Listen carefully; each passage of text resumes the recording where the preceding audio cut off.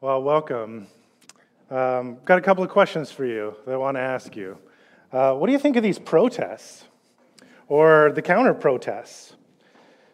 What do you think of restrictions, reopening? What do you think about the provincial government? How have they been dealing with things? What about the federal government? How are they doing? Do you think we should open up faster, slower? What do you think about vaccines, showing proof of vaccines? How do you think we're going to fix the economy and deal with that? Is it time to get rid of masks? Or do we need to keep them for longer, indefinitely? Have you noticed there's a lot to fight about these days? I know you have. Because I talk to so many people, and almost everybody that I talk to, this stuff comes up. And there's a lot of feelings around it. Most of us, and I'm not one side or the other is not the point here, most of us are frustrated for one reason or another. Maybe even angry, very concerned, wondering why everybody doesn't see the issues the way that we see the issues. And if everybody did see the issues the way I saw the issues or you saw the issues, then maybe we would be all better off. Many of us have had very awkward conversations with people where we've understood that perhaps us and them are very passionate about the same issue, and all of a sudden realizing, oh, we don't agree on that issue, even though we're both passionate about it. Some of us have had very difficult conversations with family, even to the point where you would say, I don't know if I can be around my family right now. I don't know if they want to be around me. Some of us have had these, I can't even go there. I don't even really want to see them because I know some of this stuff is going to come up and I don't know how we're going to resolve it. And we see things so differently and I have no idea how we're going to just move past it, and it's become a real problem. Some of it is with your friends. Some of us on social media, you've had to block people or mute people or unfollow people because you're just sick of seeing certain posts that come from a certain perspective that drive you crazy. Many of us, we're very frustrated. We're very angry. We feel like we've been hurt. Perhaps you feel like in certain circles, and again, I'm not trying to say this from one perspective or the other on any issue, except sometimes many of us have felt like, I've been pushed out of this. I don't belong here anymore because I disagree with certain other people. And it's come to the point where I think it's very important for us to talk about this, even as a church, because we really can't ignore it. We can't ignore the fact that agreement is extremely elusive. In our culture, in your workplace, in your family, and even when you come to church. Now, here's the thing. That's not actually new. We've disagreed on all kinds of things over the years, in all phases of life, including church. And every generation or every aspect of life, different era of life, there are certain hot-button issues that we go, well, we disagree about a lot of things, and they're not up at the top, they're not the ones that get us emotional, they're not volatile, they sort of simmer below, or they're not the most important issue that we're dealing with, and so it doesn't seem like a big deal. But every era, every different phase of life has the certain issues that really get us going. They're front and right in, we can't avoid them. We're dealing with them in our practical lives. They become theological issues, sociological issues, economic issues, on and on. It just permeates our whole lives, and we need to deal with them. And so while disagreement in all of life, including when we come together as a family, as a church family, is not new, it's something we have to figure out how to deal with and how to talk about. We need to be able to work through some of those emotions that really get us going. And this morning, we took communion together as a reminder of what brings us together. What is it that gives us unity? What is it that holds us together even when we don't agree about even very important issues?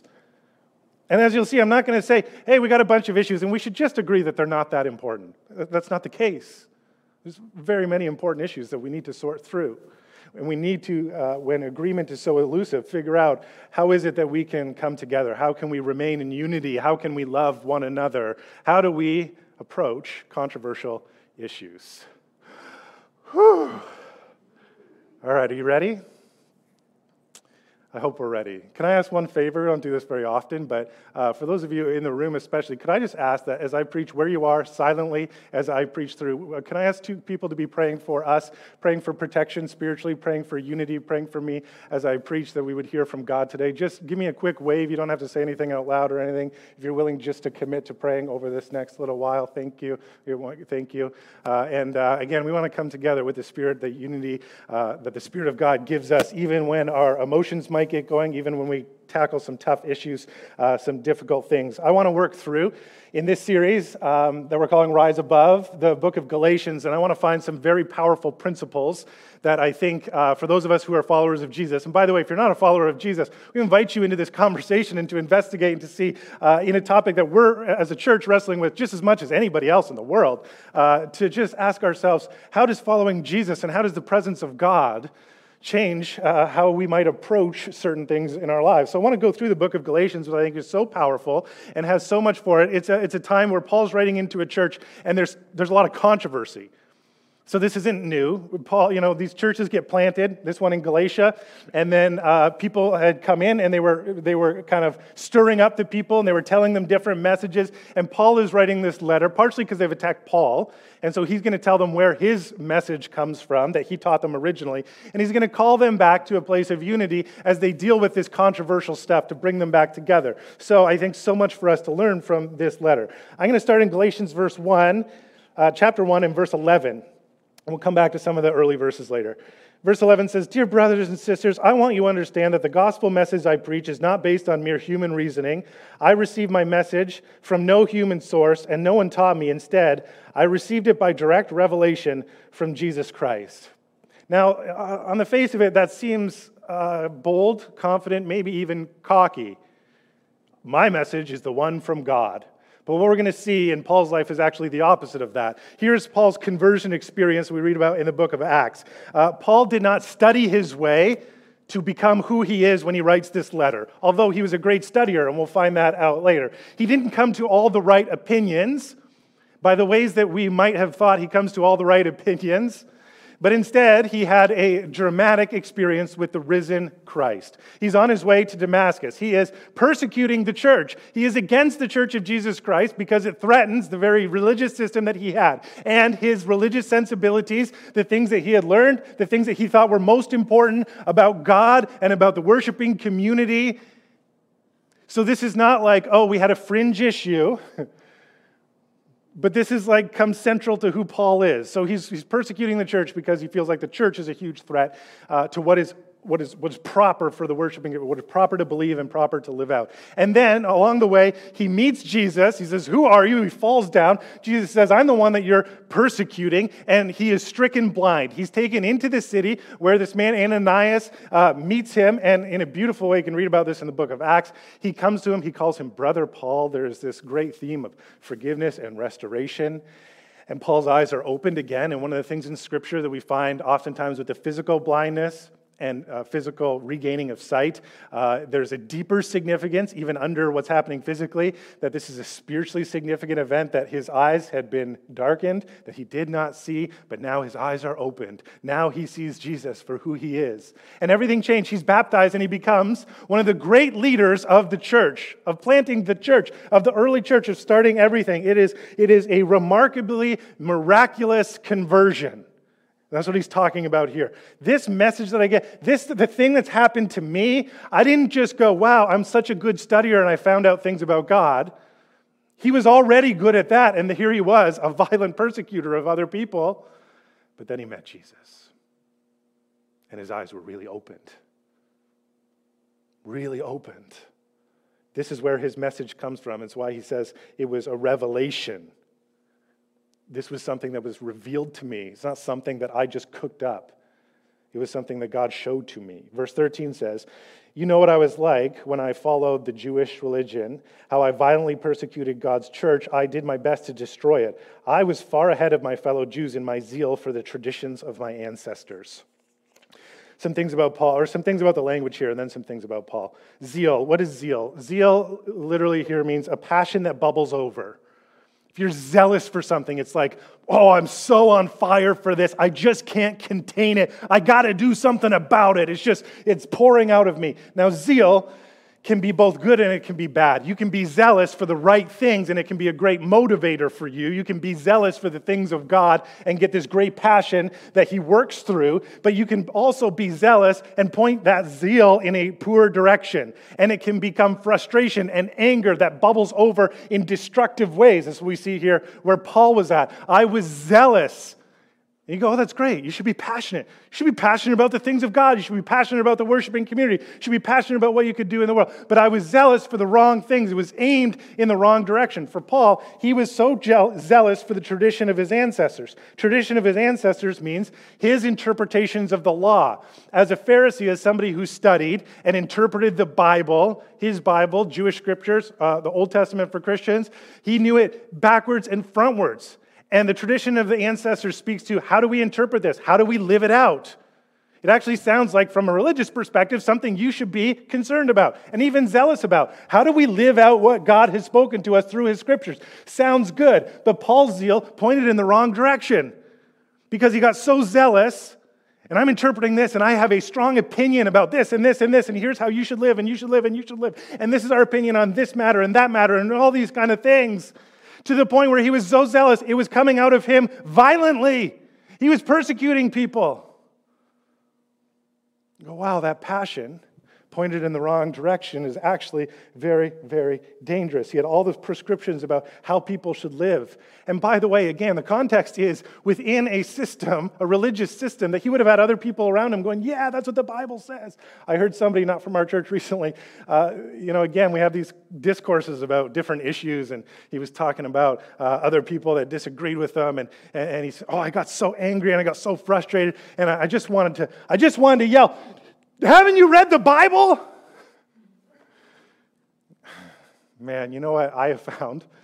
There's a lot of people, good people who love Jesus, who have read the Bible and interpret a lot of things differently. In fact, I went through a couple of degrees in seminary and realized the more and more you study, the more areas you come to and you go, there's a lot of disagreement here. That's just the truth. And the deeper you study and you see different perspectives and you go, oh, yeah.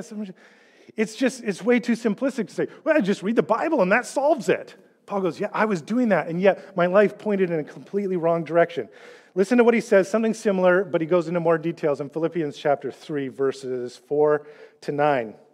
Listen to this. He says, indeed, if others have reason for confidence in their own efforts, I have more. I was circumcised when I was 8 days old. I'm a pure-blooded citizen of Israel and a member of the tribe of Benjamin, a real Hebrew, if ever there was one. I was a member of the Pharisees who demanded the strictest obedience to the Jewish law. I was so zealous, there's a word again, that I harshly persecuted the church, and as for righteousness, I obeyed the law without fault. I didn't just teach it, but I did it. I once thought these things were valuable, but now I consider them worthless because of what Christ has done. Yes, everything else is worthless when compared with the infinite value of knowing Christ Jesus my Lord. For his sake, I have declared everything else, counting it all as garbage, so that I could gain Christ and become one with him. I no longer count on my own righteousness through obeying the law. Rather, I become righteous through faith in Christ.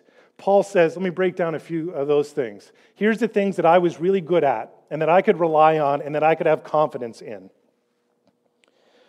I was circumcised when I was 8 days old. Now, most of us, that's not really a big deal. But if you're a Jew, especially in Paul's context, this was the prescribed way of doing things. A male born in Jewish context, 8 days, that's when you're circumcised. Circumcision was a sign of your identity as a Jewish person. I'm part of this family. I'm part of God's people. It's representing of a cutting away of your heart that you are God's, and he's working on your life. So this isn't just, in our times, it's more maybe something, you have a decision about hygiene for your kids or something. This is deeper. This is identity issue, okay? We followed, even my family's followed the proper rules. I'm a pure-blooded citizen and of the tribe of Benjamin. By this time, there had been so many times where the Jewish people had been conquered and thrown into diaspora, that is kicked out of their land and spread out, and then some of them come back, and then some of them are conquered again and spread out. It was very hard for you to be able to trace your lineage back to your tribe. There's 12 tribes of Israel. Paul's saying, I can even trace my lineage back to the right family. I'm of the tribe of Benjamin. We don't know what our tribe is. Well, I know my tribe. I am a real Hebrew. I was a member of the Pharisees. I had all the education to become a Pharisee. You're a religious leader. You're an expert in the Bible. He would have had to have the entire Bible memorized word for word, and then learned how to interpret it in certain ways and how to teach it. Pharisees, they had authority, they had the education, they had the expertise. And we were strict about it. We followed it, he says. But in all of that, he was zealous, persecuting the church. He obeyed everything, but he was not a loving person. He was a violent person. Amazing. He had it all. He comes to say, that for his sake, Jesus' sake, once he met Jesus and everything changed, all this became worthless. Now, we're going to look at what that means, because it doesn't mean he threw it all out. He actually continued to learn the skills he would have learned to be a Pharisee, to write part of what becomes the New Testament. We see some of his interpretive techniques, or techniques that the Pharisees learned and used. Didn't mean all of a sudden that disappears. My education doesn't matter. My family doesn't matter. All of that is used. But he puts this in context. He says, compared to knowing Christ, compared to what Jesus has done for me, everything else, I count it as garbage. Now, the word garbage here really should be translated something like feces. Actually, it's a very harsh word, and if I gave you the closest English equivalent, I'd probably get in a lot of trouble. It's a word I'm not allowed to say from the platform in church. I don't know why Paul gets to write it and it becomes scripture, and I can't say it from the front, but I'd get in trouble. Do you get my drift of what I'm saying? That's what it meant. A big pile of poop. You're with me, right? You know, okay. Paul, so zealous for the things of God, pointed in the wrong direction. And then totally changed. There's a lesson there. This is miraculous that he would change that much, isn't it? It's a really good learning for us. Because we get so zealous. I know what we're supposed to do. I know what we're supposed to think. I'm an expert. We're all experts now, aren't we? Okay, here's some signs that our passion or our zeal is misplaced. And I want you to be careful. This is not something for you to look down the row and say, yes, finally, so-and-so is going to learn that their passion is misplaced. This is for us to be introspective. Can we do that? Sign of maturity. This is for me now, okay? We're not going to stoke the fire of division here. We're going to look into ourselves and say, is God speaking to me and perhaps convicting me of something? Maybe you're becoming more and more adamant. That is, dismissive of other people, unyielding in attitude or opinion in spite of all appeals and urgings, etc. Maybe you are digging in your heels to the point where you go, I don't understand how anybody could think X or Y. We're going to talk more about that in another part of this series. Just adamant to the point where you dismiss there's people. Can you believe people believe this? Can you believe there are people? Can you believe that there's these other opinions? They think that they're valuable. We become adamant. Number 2, you become antagonistic. That is divisive. You find yourself not only disagreeing with people, because again, agreement is elusive. We're not always going to agree on stuff. We kind of have to get over that part. It's just not realistic. We're not going to agree on everything when we get into groups with other people. But do you come to the point where, and I can't be with those people. I can't talk to those people. Oh, they're bad. We start to divide. We start to push aside. You guys know, all in the context, I'm not saying that there's not opinions that are better than others. Sometimes there's not. Sometimes our opinions are just preference. My favorite color is blue. Your favorite color is green. There's no right and wrong there. There's not a better or worse, really. But of course, there's issues where there's opinions that really matter, and some are better than others. Of course, we'll talk about that in a second. But listen, we get to the point where we go, it's not just that I disagree with you. I can't stand you. I can't be with you. Or we become arrogant. And I should get my way. I should be in charge. Everybody should do what I want them to do. Well, I'm adamant, I'm antagonistic, I'm arrogant. Paul was really all of these things. I've got the opinion that matters, and everybody else needs to fall in line. And that's how we're going to solve things. That's how we're going to be the worshiping community. For us, is that how we're going to be church? Is that how we're going to be society? Is that going to work? Here's a couple of things important, I think, for us to note. It's possible that your opinions are wrong. Agree? Reluctantly agree? Anybody? It's possible you're wrong. Let's just accept that. Even if you have a really good opinion, it's possible that you're wrong. It's also possible that your opinion is right, but your attitude is wrong. So your attitude should be one of humility. This is step number 1. How are we going to approach these issues? With humility. Honestly, we need it. If you are not humble, that is, if you can't admit that it's possible that I'm wrong, or it's possible that I'm right and I have a terrible attitude that's still being very divisive, that's dismissive, that hurts people, if we can't admit those things, what we are is unrepentant. Repentance means to rethink, to go beyond your current mind, literally, to go beyond what you currently think. If you get to a point where you say, I'm no longer rethinking anything, that makes you, by definition, unrepentant. And that means we're unable to grow, we're unable to learn, and we're just going to be stuck. You go, but I'm right. Yeah, you could be, but you could also be wrong. Or you could be right and have a terrible attitude that's being more destructive than proactive. And so we must learn humility. We must approach this with humility. And that doesn't mean that every opinion is right. It just means our approach is different. And we've got to change the way that we think. Now, let's touch on this whole expert thing. We're all experts, right? You've heard this. Has anybody told you this when they're maybe trying to convince you of something that they think and you don't think? Make sure you do your own research. Have you heard that? And what they're really saying is, if you read what I read, you would change your mind. And there's this little arrogance in that. Do your own research. Okay, here's how most of us do research. We Google stuff. We find articles that already are slanted towards what we think or feel, and we just load up on, see, to the point where then if we finally do read something that opposes us, we go, that's trash. Haven't you read? Do your own research. That's not research.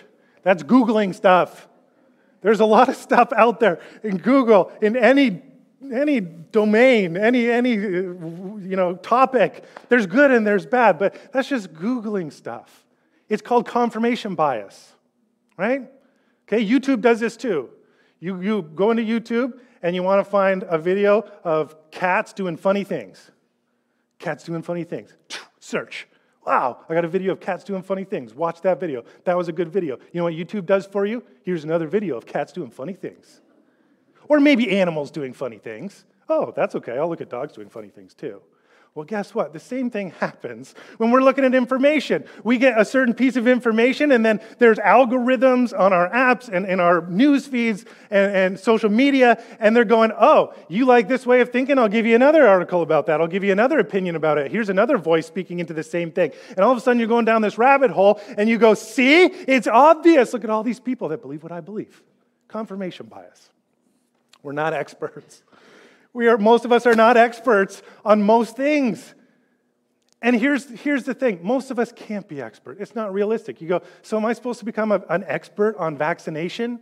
No, you can't. Most of us can't. Some of you can, because you've been for years. That's what you've been working in. But most of us can't do that. I can't come to that level of research. Some of you are researchers, by the way, in our church family. You've got a lot of history in that. Shows us a little bit about what research, if you're in an academics setting or even a different kind of professional setting, some of you are actually experts in certain areas because you've read everything about a certain topic that really matters and is influential, because you've gone to years and years of schooling or practical experience or both, because you've read things from this side and this expert and that expert, because you've learned how to work through studies for yourself, not just reading opinions about studies, but actually knowing what they are. Some of you know that if you're going to research in that kind of environment, you just don't go, throw some data out and then some conclusions and then we'll put it out there. You have to be very careful about how you collect your data, how you interpret your data, the conclusions that you come through. There's a lot of checks and balances to say I can't just take my own bias and influence it here. I have to try and weed some of those things out the best I can to come to good, proper conclusions. And when you get through the whole system, you have to send it out to people who aren't part of your experiments or your study, and you will be peer reviewed. And they will start poking things and say, oh, this wasn't done quite right, or oh, this is a bias here. Or they'll start going, maybe you had some things elements that weren't proper, whatever it is. Some of you know that way more than I do because you've lived that out. And you are an expert. Most of us can't get to that level. And if you're an expert, you're probably an expert. There's some exceptions, but probably in one thing. Because we just can't be experts in everything. But if you are, and I know some of you are, in your area, in your discipline, you will also agree. You can look around at other people who are experts and realize how easy it is to have all the right facts and all the right knowledge and still to be pushed in the wrong direction and have your ego ruin everything. And your impact is swayed. And so what's the point? Well, all of us need to have a certain amount of humility. If you have that kind of expertise, that should give you a leg up in forming an opinion. It should. And for those of us who don't have expertise, the church is such a good example of this. We have people we can go to and say, you know so much more about this than I do. Can you tell me about it? What have you learned?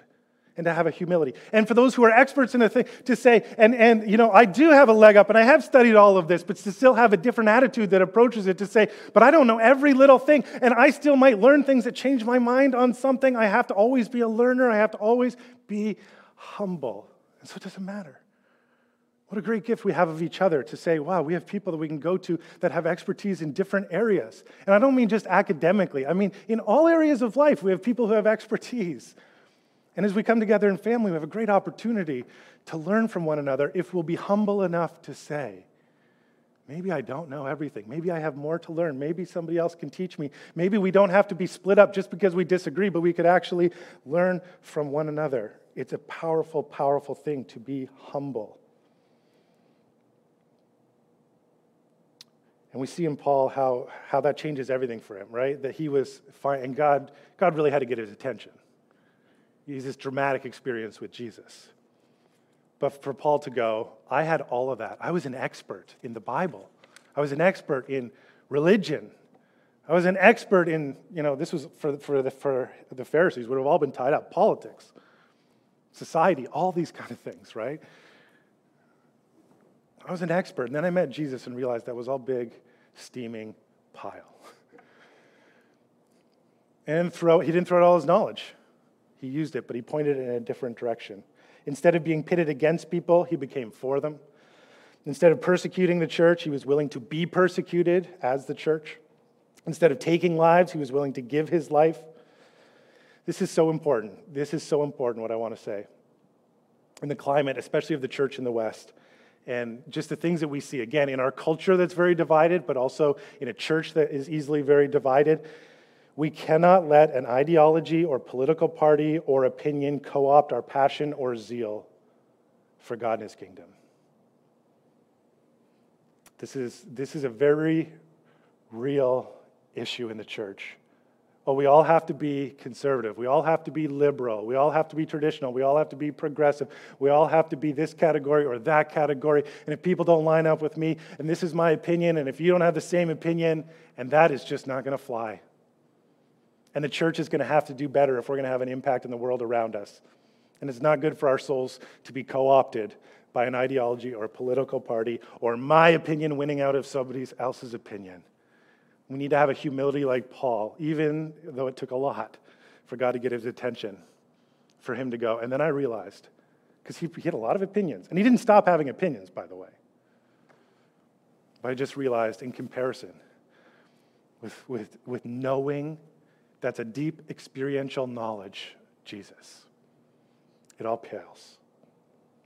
Our goal at the end of that passage that we read is not to be right, but to be righteous. And Paul says at the end of verse 9 there, I became righteous through faith in Christ. It wasn't because I had all the right opinions. And again, I'm not trying to say we shouldn't be trying to come to good conclusions, try to be right about things. I'm saying let's just get the order and the value right. Our ultimate goal is not to be right, it's to be righteous. Paul could have, but I was right about everything. But then I met Jesus and I found out how to be righteous by faith in Jesus. That's our real goal. Verse 10 and back in Galatians 1, he says, obviously I'm not trying to win the approval of people, but of God. If pleasing people were my goal, I would not be Christ's servant. Again, Paul, he's trying to stand up for the fact that he's an apostle because people had challenged that.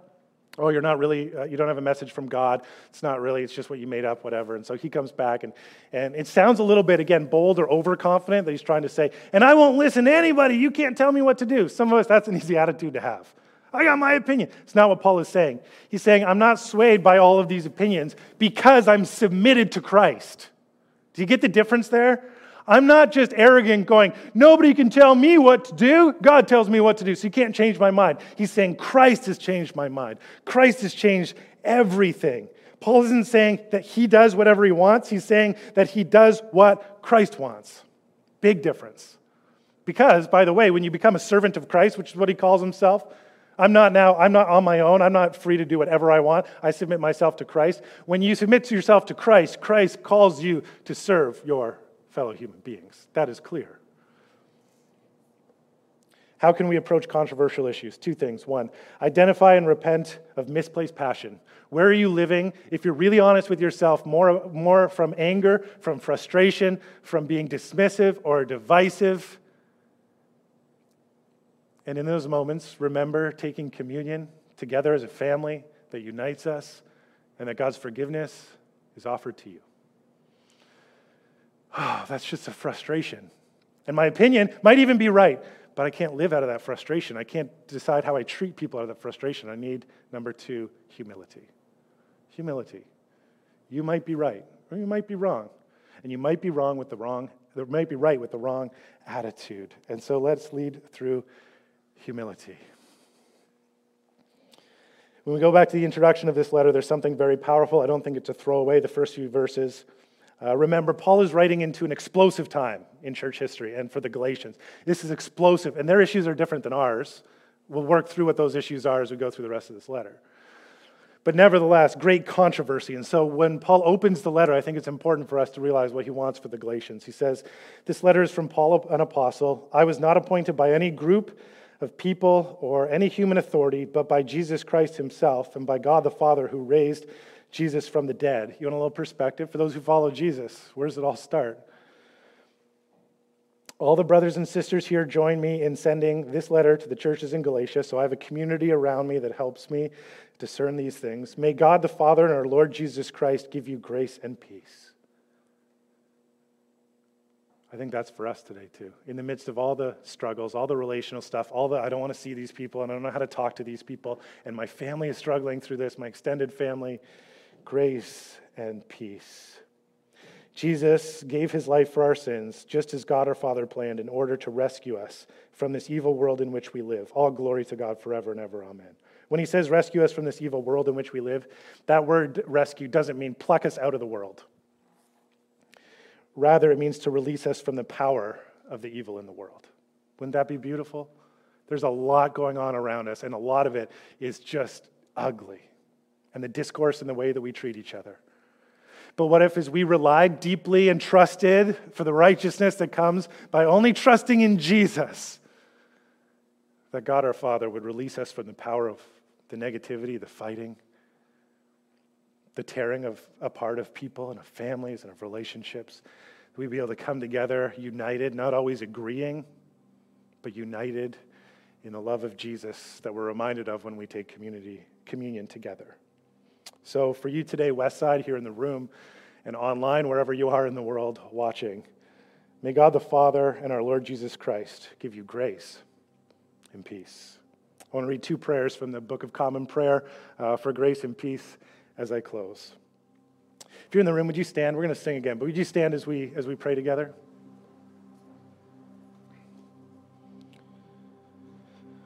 Even if you want to turn up your palms in a receptive manner, perhaps God is speaking to us, and maybe to you very specifically today, through one or more elements of the service or scriptures or whatever.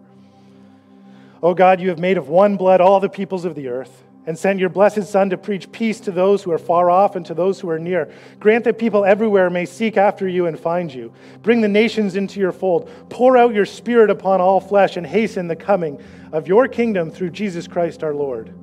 Lord God Almighty and everlasting Father, you have brought us in safety to this new day. Preserve us with your mighty power, that we may not fall into sin, nor be overcome by adversity, and in all we do, direct us to the fulfilling of your purpose through Jesus Christ our Lord.